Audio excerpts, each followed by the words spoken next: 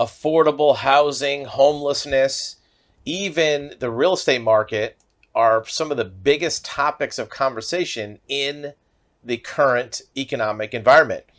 Everything from people who are living on the streets, don't have a house to live in, and how to solve that problem, to people who rent an apartment and want to actually buy a house or paying too much rent. That's a huge problem.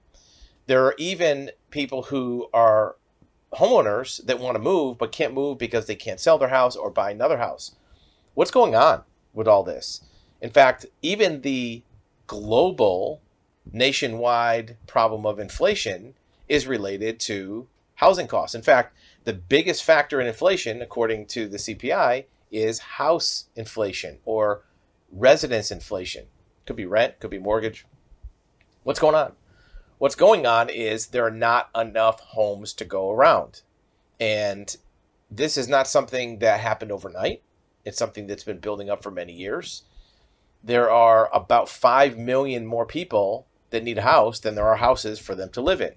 It's not necessarily a matter of money per se. Some of it is. Some of it's the houses are too much. But if there were 5 million more homes, the cost of the homes at every level would be more attainable. At the lower level, people would buy them. Think about it. As of a couple years ago, you could find plenty of houses for $200,000, and at 3 to 4 to 5% interest, you'd be paying about $1,000 a month for your house, maybe $1,200. That's very affordable for a large number of people. In fact, there's almost nobody that is paying for their residence. You know, they're not living in a tent or living in a homeless shelter. Anybody paying for a resident is paying more than that. So if you're paying for an apartment or for a duplex or a roommate, you're probably going to be paying $1,000 a month. Up until 2018 or 19, you could actually find a house that you could have a mortgage for the same price. Now, there's other requirements. You have to have a down payment, probably have good credit, but leaving that aside for now. Fast forward to 2020 or 21. Well, $200,000 houses are not as prevalent, but they still exist. You can check out our website, Homes Cheap, and we feature $200,000 houses all over the country, all parts of the United States, coastal cities, inland cities, near big towns, rural. $200,000 houses are definitely doable. But even if you find one, the game has changed because now your interest rate is 6 or 7%, taxes are higher, property insurance is higher, so now you might be spending $2,000 or $3,000, $2,500 a month. It's a whole different world. Not everybody is in the mood to pay $2,500 for a mortgage, because with a mortgage, now you have other responsibilities. You have to repair the house, maintain the house. You can't just call the landlord when the sink breaks, right? You have to do this yourself. So going from $1,000 or $1,100 to $2,500 is a big deal. Why did that happen? Well, the reason it happened is because there were three factors like a perfect storm. One is the low interest rates, 2 or 3%. Everybody wanted to get a house. Number two is the pandemic made people more nesting in their intentions. They didn't want to be bouncing all over the place, moving around, and they wanted to move from apartments. High-rise, mid-level, duplex type apartments. People didn't want to be dense in that living structure. They wanted to be in their own single-family home. So the market exploded. Well, now there were bidding wars. Remember, 2020, 21, there were bidding wars on property. Home values shot up. The median home price went from $240 or to something like that to now $420, $430. Not quite double, but pretty close. So for the average person now, instead of buying a decent house for $250 or $260 at 3% interest and having a couple grand for a mortgage, now you're spending $450 or $500 at 6%. Now you're spending $4 grand for your mortgage, tax, and insurance.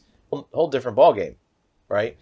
There's no solution that's happening. Here's a perfect example. In Los Angeles, they know they need to build houses, but the city council is not allowing construction to happen.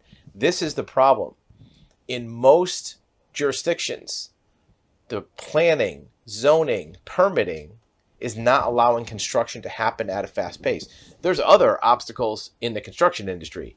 There is supply chain issues, there's lumber prices, there's labor, there's skilled trades.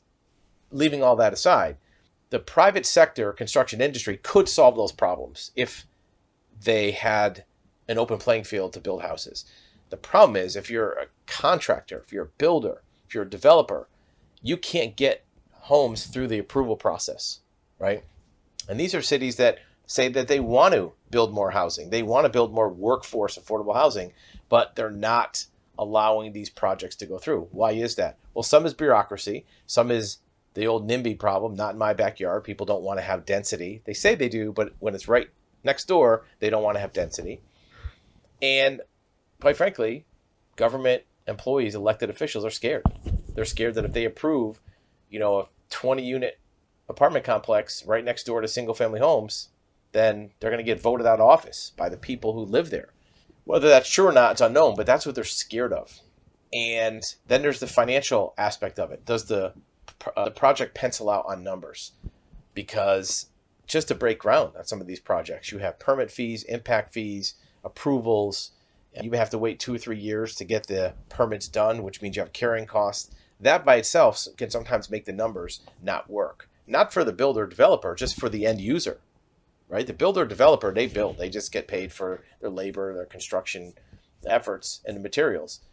But whoever is the end user that's hiring the builder or contractor, they may not be able to make that project work because of the built-in cost or even the uncertainty it's going to happen right here, Los Angeles.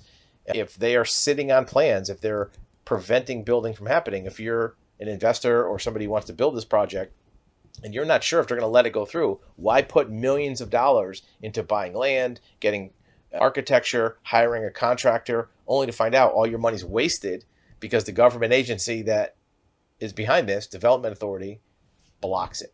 This is one of the most frustrating things as a builder because the market is demanding, begging for more housing.